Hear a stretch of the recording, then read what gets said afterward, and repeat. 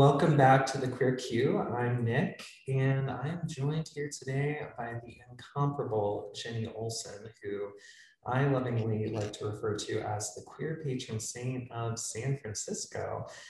Jenny, first, I just wanted to thank you so much for being with me today. Thanks for having me.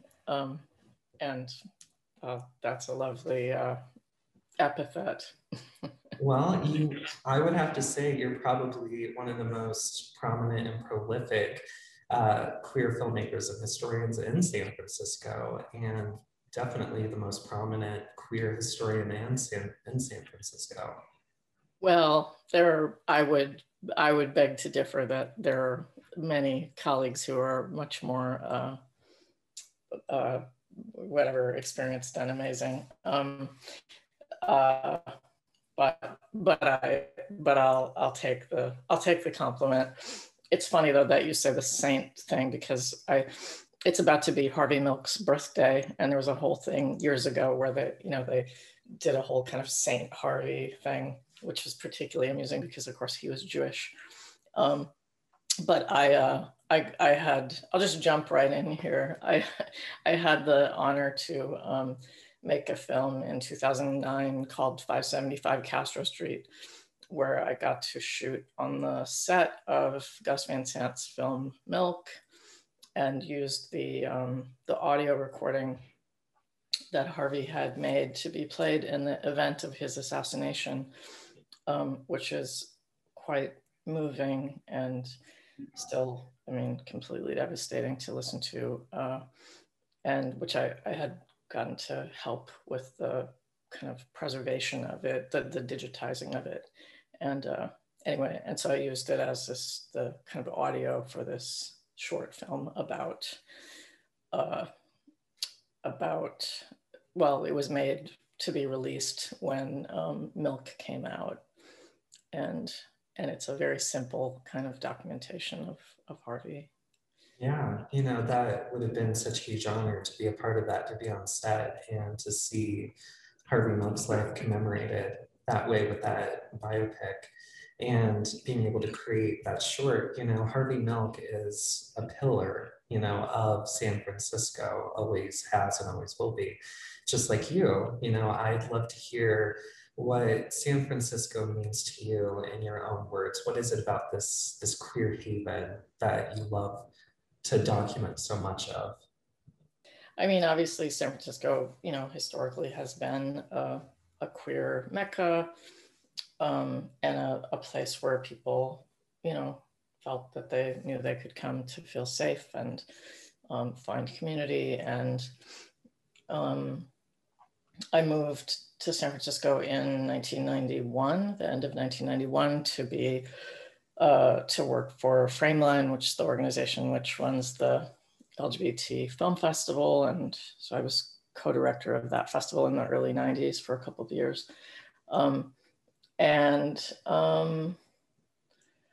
to say about San Francisco? But I mean, it's just an endlessly fascinating place. And I ran the festival for many years, and then decided I wasn't a filmmaker at that time. I mean, I started making little short videos, and then just kind of fell in love with the city and its landscapes, and I mean, things that are not queer per se, but are about the qualities of the light and the actual topography and landscape of the city, and started making, I make these 16 millimeter essay films that consist entirely of the urban landscapes of the city and voiceover of me blabbing away.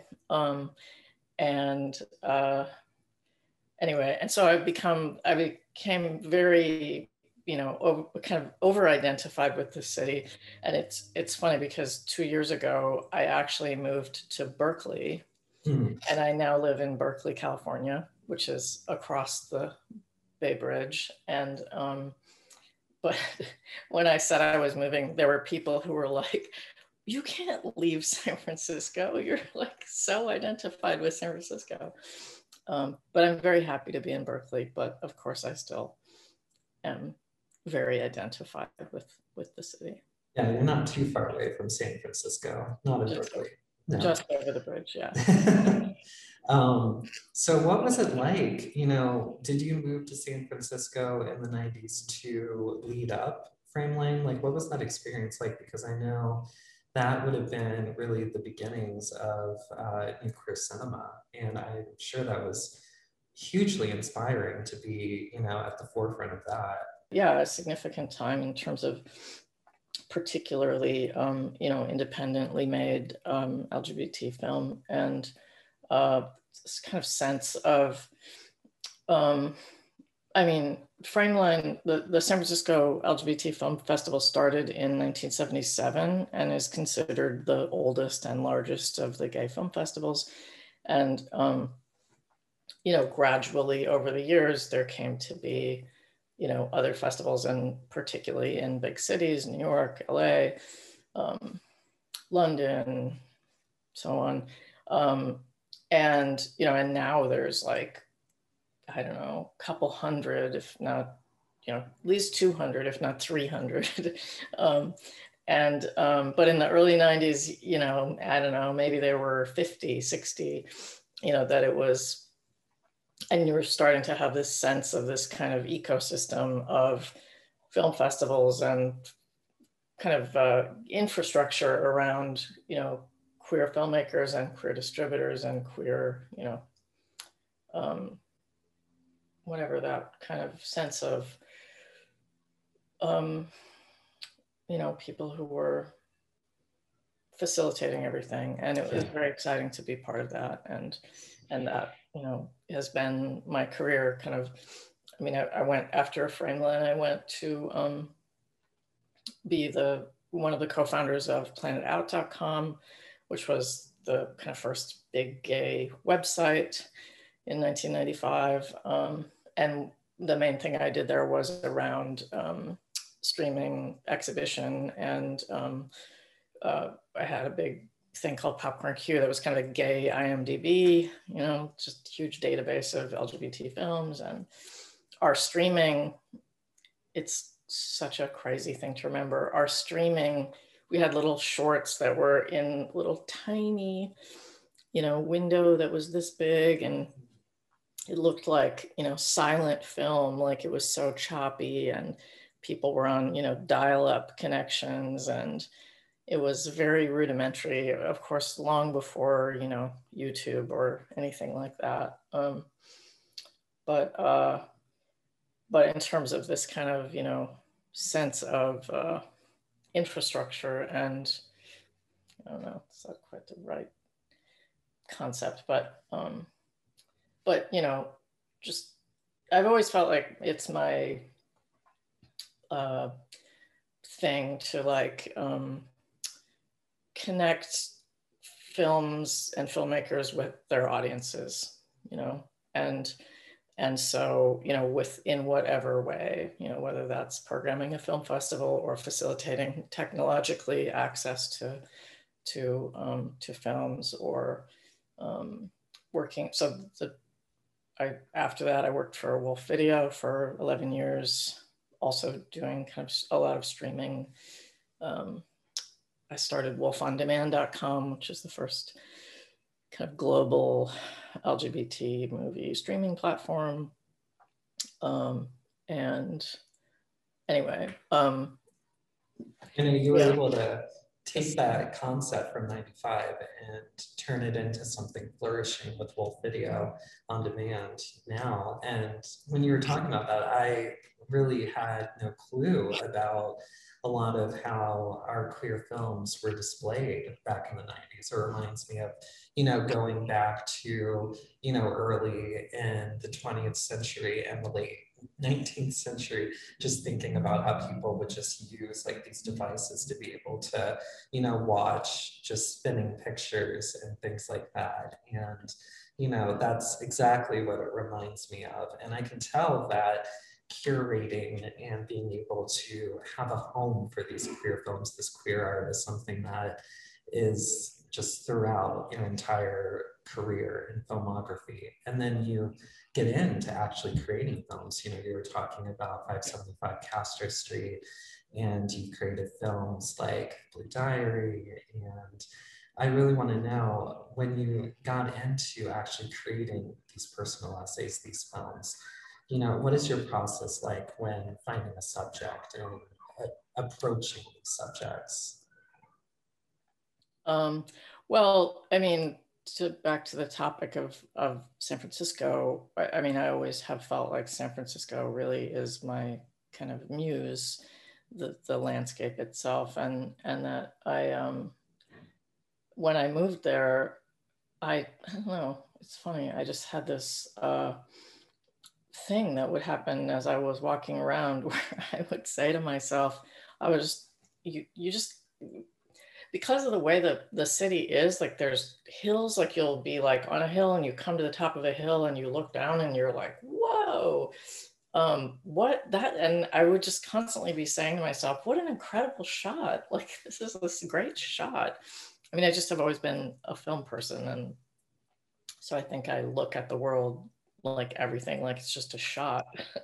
And, um, but I found myself anyway thinking like, well, I could shoot it because it's a shot. And then I wasn't really clear, like, and then I thought like, well, and then what would I do? And um, I was influenced by a few different um, experimental filmmakers, but in particular, there's a gay filmmaker, William E. Jones.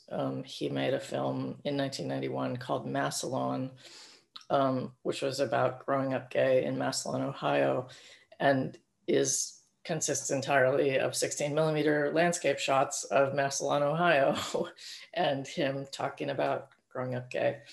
And it was kind of revolutionary for a film for me, that I saw that film and I thought, I want to make a film like that, that is just landscape footage and me talking.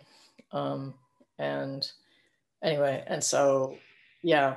And then I just, wrote voiceover to, and my first short was Blue Diary, which is landscapes of San Francisco, and me, well, I got friends to do my voiceover initially, and then finally started doing my own. But my main, I always say my main thing is Butch Dyke pining over unavailable women and like whatever other topic. And so my first feature length film is called The Joy of Life. And that is Butch Dyke pining over unavailable women and the history of suicide and the Golden Gate Bridge. And then, which, it's a, unconventional documentary, but it genuinely does look at that whole history, but in an unconventional way, in that it's all just 16 millimeter shots of the bridge and me kind of, or my friend Harry talking about the history. And I had my friend Mark Finch, who was my co-director of the San Francisco LGBT Film Festival. He had committed suicide in 1995. And that was kind of my inspiration, if you will, or, one way of processing the grief of that, which of course still feels very hard to believe. But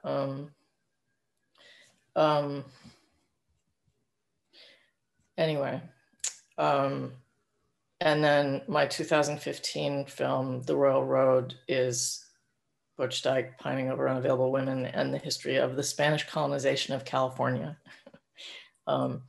And so I like these kind of arcane, I think, history that is connected to the landscape but also that has some kind of actual contemporary social justice relevance, that is not necessarily gay, and in fact is not gay, and and is about looking at history, and so and the history of historical injustice that is relevant right now. And so The Joy of Life ended up being this kind of unintentional social justice film. Like, I hadn't been thinking when I was making it that it was gonna have some kind of impact, but then it turned out that when I released it in 2005, I wrote an op-ed for the San Francisco Chronicle, and then it coincided with another film that was focused on the same topic, and we were both working on the same thing, and it kind of kicked off a new round of calls for a suicide barrier to be erected, and was part of a movement that turned out to, it's in the process of being built right now, a suicide barrier on the bridge, and which is is very, it's a good feeling to feel like that film can make a difference. And similarly, oddly, The Royal Road, it looks at the Spanish colonization of California, and particularly Junipero Serra, who was the missionary who founded the missions, and all the horrible politics of that. And anyway, that ended up being also a kind of relevant, or whatever, kind of reignited some of that discussion when it came out. Anyway. Yeah, I think that's what I loved so much about, The Royal Road and The Joy of Life, is that it's like inserting queerness in, the history of, first San Francisco and then California at large, and then looking at, placing ourselves within that history. And I think what's great is because even though, especially with The Royal Road, that this is something that occurred decades ago, like over a century ago. And what's so important about being able to juxtapose that with queer pining, queer life, queer identity, is it really helps bring it to the forefront, brings it into our lives today to really force us to examine our place in history and what we can do. And I just love that about that, especially because with The Joy of Life, although it's horrible that a suicide barrier will be necessary, but the Golden Gate Bridge and all of its majesty and all of its iconic status, it's still this place where, queer people, in their lives. And I think that what can come out of it, what's being created, is exactly what the purpose of these films are, is to create change, to say, this is who we are and this is what we can do to make things better.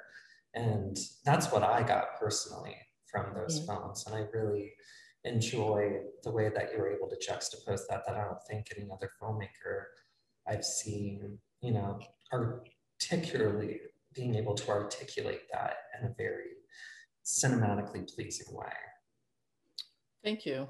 I mean, I think, as I'm obviously describing, as these being these landscapes and voiceover, that the, part of the point of my work is that it is very unconventional and intentionally I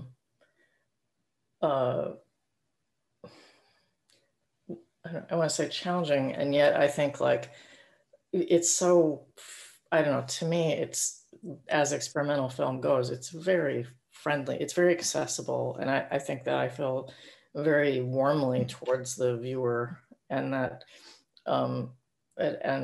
mainly my audiences seem to be responsive to that, or feel feel like I'm saying things that haven't been said or that they can connect with. And I mean, that said, there are also audiences who don't get my work and find it totally boring and are like, what, I don't get it. Like, this is this like 3-minute shot of like an empty alley. Like, what is that? and um and and I mean, we all grow up in this culture of, we're used to seeing conventional movies and things blowing up and dialogue and action and drama, and so it's an unusual thing, and but I think for me, obviously that's a huge part of the pleasure of it, is to say there are different ways of telling stories, and that the so much of the pleasure, and there's a thing about it that, like, at its most fundamental level, I have kids, and I remember, like, when they were little, reading to them and the feeling of what that's like, and the feeling of remembering being read to as a child, and that I have this like sense of my audience, that it's like I'm reading to you, and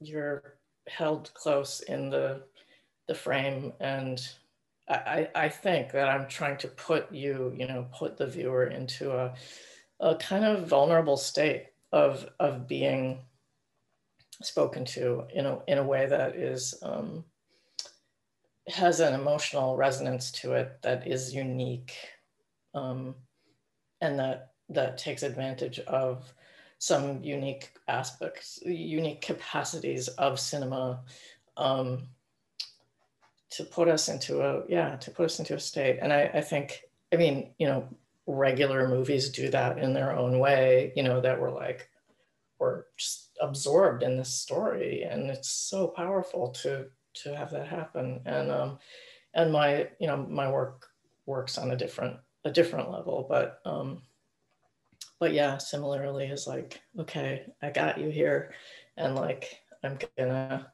take you on this journey, and I mean, I'm describing my whole, the kind of whatever, my random choices of obscure history to talk about, and but the queer aspect, is so important to me, and particularly kind of speaking from a butch perspective, and in some ways in a literal, direct way, and in other ways just in other ways it's just like, I don't know, this is just me, and these are the things I'm interested in, and but I do find that particularly other butch dykes connect with what I'm saying in very deep ways. Butches and the people who love us connect in very deep ways, and that's kind of the most important thing to me. Well, see, it's great that the work resonates so deeply, and I know it does to me, because one thing is that there's so much that can be taken from what you've created, and that's the beauty of unconventional filmmaking. We need more unconventional films, because there are so many different ways that they can affect us that the filmmaker doesn't intend. I think it's incredible to be able to create something like that, and provide that to the world. I think it's our duty, and I really think that the love and the warmth that you speak of, it comes across because you have so much love for your subjects and the passions that you convey on the camera. And I think that that transcends your career, because you've done so much work programming and cataloging and collecting, archiving all of our art, our history, our queer history. And it makes me really curious what your experience has been like getting queer content out there. It's like being an archivist yourself and creating the streaming service. What has the process been like, really getting queer content to be accessible? Well, I just have to, I just have to like say something that like you just use the word content and like it's just this pet peeve of mine that I can't stand that word. Yeah. I mean, whatever.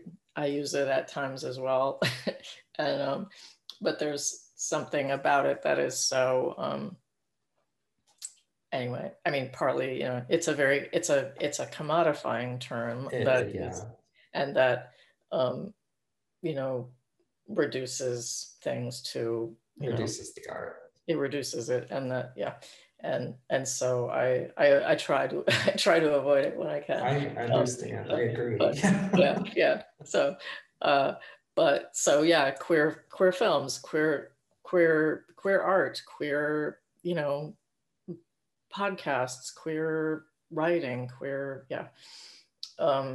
well, a couple things. I mean, I've worked in my career in so many ways trying to help filmmakers to get their work out there, and to through technological means to wider audiences, but also to through less or more old school means like showing movies in movie theaters. And I mean, obviously it's been a very interesting time this last year or so, and the changes and obviously the great blessings of technology in terms of accessing our movies that we need.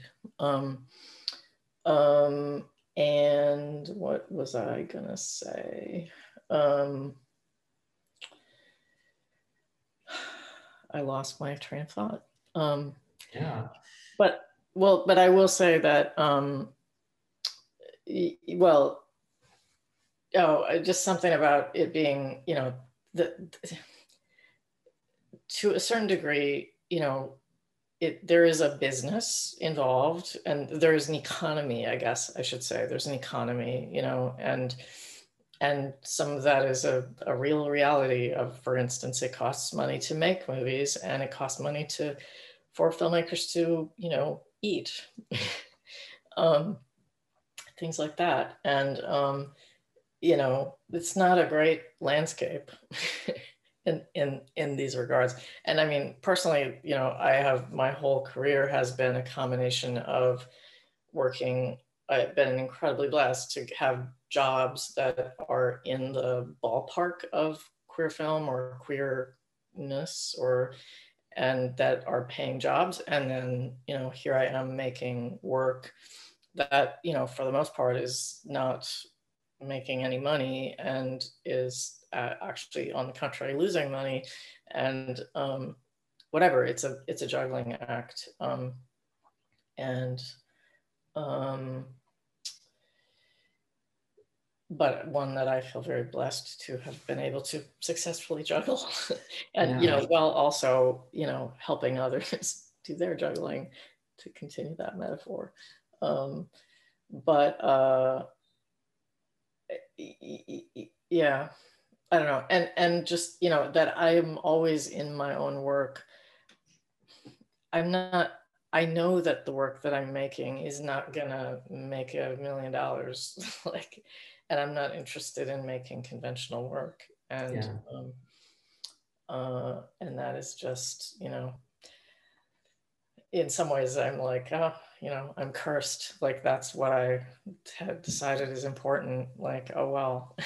Well, yeah, no, I feel like that is really the consensus for a lot of queer creators, is that, we have to juggle so much to be able to support ourselves and create the films, the TV series, short form series, everything, all of the art out there that we want to make. We don't look for this type of art on a platform like Netflix, or Amazon. We're looking at the queer streaming services that, really value the type of queer art that is for our community, you know, looking at Wolf as well as Reverie and Hello, you know, all of these great streaming and production companies. And, you know, I think it brings it back to, you know, the queer brick and mortar spaces, like our physical spaces, like bars and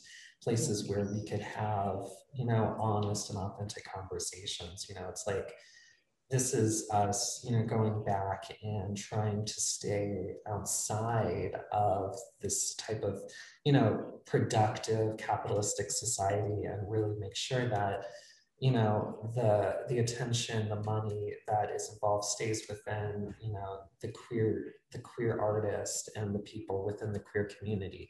Do you think that is somewhere where we should be moving towards in the future? You know, is that kind of what you're hoping for to see in the future? I mean, I do think that, you know, there are a bunch of LGBT, you know, distributors and streamers and companies that have, you know, been there and invested in this, you know, doing the work, and companies like Wolf and Strand and TLA and I'm sure I'm forgetting someone, but you know, who, and yeah, it does feel like they should be whatever, we should patronize them and support them, and, you know, they've been there for us, we should be there for them, kind of thing. Or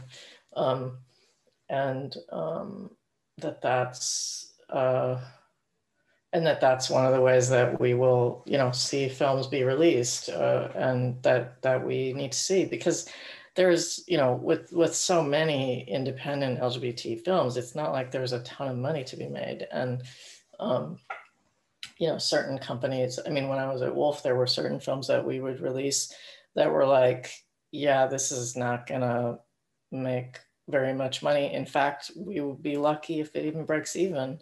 And you know, but like, we're gonna do this one because it's an important film. And you know, Kathy Wolf, who is the founder of Wolf Video, you know, believed that it was important, and like, that was the reason. It was like, wow, well, that's a great way to do business. And actually, my film The Royal Road was a beneficiary of that. And it's what they did the DVD release in 2015, and it still hasn't made the money back that it cost them to release it. So I'm a personal beneficiary of that. So you know, but I mean, that's kind of an amazing thing, right? That a company is doing something because it's important. Yeah, you know, I think that's the point. Hopefully we'll see a larger resurgence of people putting in the money to be able to create these films, even without the safety net of receiving that money back. You know, that's what's important. I think the other thing I wanted to say was about LGBT film festivals, and like, it's funny, I get a little choked up sometimes about things, and this is a little surprising, but I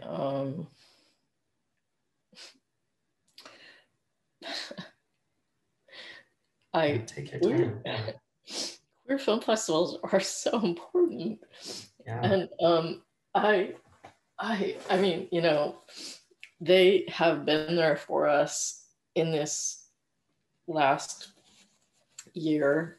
And I mean, I used to be at Frameline. I'm, you know, a friend of Frameline and a friend of Outfest in LA and New Fest in New York and Inside Out in Toronto, whatever, all the festivals in different ways. But like, you know, they have struggled. And I mean, the folks who run those festivals have, you know, well, obviously we've all struggled, but, you know, it's been amazing to see how they have, you know, reinvented themselves and found ways to serve us and be there for us. And it's just really important to, I don't know, for us to show up for them and you know, I mean, obviously in terms of, you know, being, you know, become a member of your local queer film festival, wherever you are. And, you know, I mean, hopefully, and I think why I particularly got teared up is like, hopefully, you know, not too long from now, we will be able to go out and see movies in the context of a festival. And to me, of a queer film festival. And to me, I mean, that's like, is the beginning of the very beginning of my career was that I started the LGBT Film Festival in Minneapolis in 1987. And it was how I came out and came into the community, and to sit in a room with a bunch of queers seeing a queer movie and like what that meant, and social, you know, talking to people and connecting and experiencing our culture and validation and celebration and anyway, you know, anyway, being in the context of a queer film festival is just to me like such heaven, and I'm really looking forward to that. Me too. You know, that it resonates with me too, because where our representation, where we really reclaimed our representation in queer film and queer art, you know, was film festivals, you know, these spaces that we carved out for ourselves. You know, it's important that we remember that and that we honor that, because without those festivals, it would be a lot harder for the legacy of queer film and queer art to, you know, have that space, you know, to be able to be in the culture that we have it in. So I'm very much looking forward to that too, you know, being able to be surrounded by people and that, you know, that crucible of people just sharing opinions, you know, being either just outraged over something or just collectively enjoying whatever art is being put out there. You know, that's the place for it. And I think that, you know, even though we're making strides in mainstream Hollywood and, you know, we're finding success and representation with, you know, the Ryan Murphys of Hollywood, but, you know, there's so many queer artists out here who, you know, need a platform that don't benefit from that success. And we have to find and carve our own ways. And one of those are film festivals. So it's important for everybody, anyone who's queer, to be able to support those local film festivals, because that's where the queer community is. Yeah, and I think also, you know, in so many ways, you know, kind of more independent films that are shown at LGBT film festivals um, tend to speak to us in more, I don't know, deeper ways. And you know, without a sense of like, oh, here's the mainstream, kind of it being accessible to the mainstream, or you know, the mainstream looking over our shoulders, or and I mean, I always say about my own work, I mean, I've been incredibly blessed that most of my films have world premiered at Sundance, which is like, you know, just an incredible dream, and is so validating, and is so is amazing. And it's amazing festival, the movie lovers, and really great audience experience, you know, and it's a, you know, straight film festival. And I always feel like when my work shows at Frameline in particular, you know, at the Castro Theater, I say like, this is why I made this film, like for this literal screening here, you know, in San Francisco at the Queer Film Festival with this audience, and that it is, you know, really like, I'm talking to you, like you are the people who are going to get this in the deepest possible way, and that it's a and that's what it's about, and that's what's possible in the context of a queer film festival. Obviously, I'm total evangelist. There's a line in The Celluloid Closet, Vito Russo's book on the history of homosexuality in film, where he basically says, this is not the exact quote, but I always think of it this way. He basically says, don't expect anything from Hollywood, which is to say, you know, I mean, obviously it's great, like the things that have happened in Hollywood and that continue to happen. It's very exciting to see, what I just watched the trailer for the new Dear Evan Hansen musical, which was like, whoa, like, oh my God, so amazing, and whatever, it's really powerful and it's so great in all these ways. And, it's speaking on a just totally different level. And Vito's point was like, yeah, like and I feel like this, to me, like the most exciting films to me are like, little low budget video that I see at the film festival, where it feels like it's not concerned with, commercial success or appealing to the mainstream, or, or that it's like radical, or, I always love that saying, not queer as in gay, queer as in fuck you. Yeah. That there's like that, an edge. Yeah. Yeah. No, yeah, that's exactly how I see, like, art can take on so many different meanings. It can be something to appeal to the masses, or it can be esoteric. And, I love that with queer art, people want it to be so many different things, but, at the end of the day, it's really just fuck you to conventionalism, fuck you to, whatever is mainstream and dominating over everything else. And that's what we love about queerness. I think that's what really drives us. So another thing that I would love to ask, just especially when it comes to recommending things to, our listeners, the people watching, who were some of the biggest influences in your life as a filmmaker? I know San Francisco is definitely one of them, but I'd love to know what else, who else, who are some of the artists that you're obsessed with today? And what advice do you have for young queer filmmakers? Such a great film. There's a film, it actually is on Netflix, called Strong Island, by Yancey Ford, who's an African-American trans guy filmmaker who made a documentary about the death of his brother. And it's a film that is very formally innovative. It's a documentary. It's a personal documentary, but his stylistic approach is just incredible. And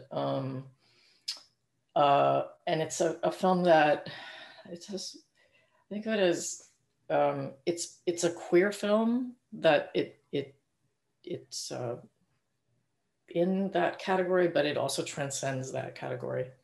And anyway, it's just an incredible film. Strong Island on Netflix. Watch it. Anyway, that was the first thing that I thought of when you were saying, what am I obsessed with? On the lighter end of the spectrum, I'll say, like, and I think this is like basically my favorite film of all time, is Angela Robinson's Debs, which it's very lighthearted, whimsical lesbian spoof on kind of teenage, I don't know, I love Debs. movies, spy movies, whatever. I love Debs, and I love Angela Robinson. And there's like some exciting news just recently that she's gonna direct. Oh, right, she's directing a remake of something. The Hunger. The Hunger, okay. Yes. Was just announced like 2 days ago, apparently. The Catherine Deneuve, David Bowie movie. Yeah, the lesbian vampire movie. Yeah. I mean, we'll see. I don't know. In Hollywood, you know, it's like, oh, they announced something and then it never happens. But hopefully, it's actually happening. Anyway, I love Angela and her work, and Debs is one of my favorite movies, and is, I think, available most on multiple platforms. I love that you love Debs. It's probably one of my favorite spy movies. It is like, nothing is ever a guilty pleasure because that film is just incredible with, you know, how it subverts the genre. So I absolutely love Debs. It's a great movie, and hopefully The Hunger does get remade, and everybody should watch the original, Catherine Deneuve, and we've got Susan Sarandon, and they're incredible, just completely incredible. Yes, yeah. Anyway, let's see, what else?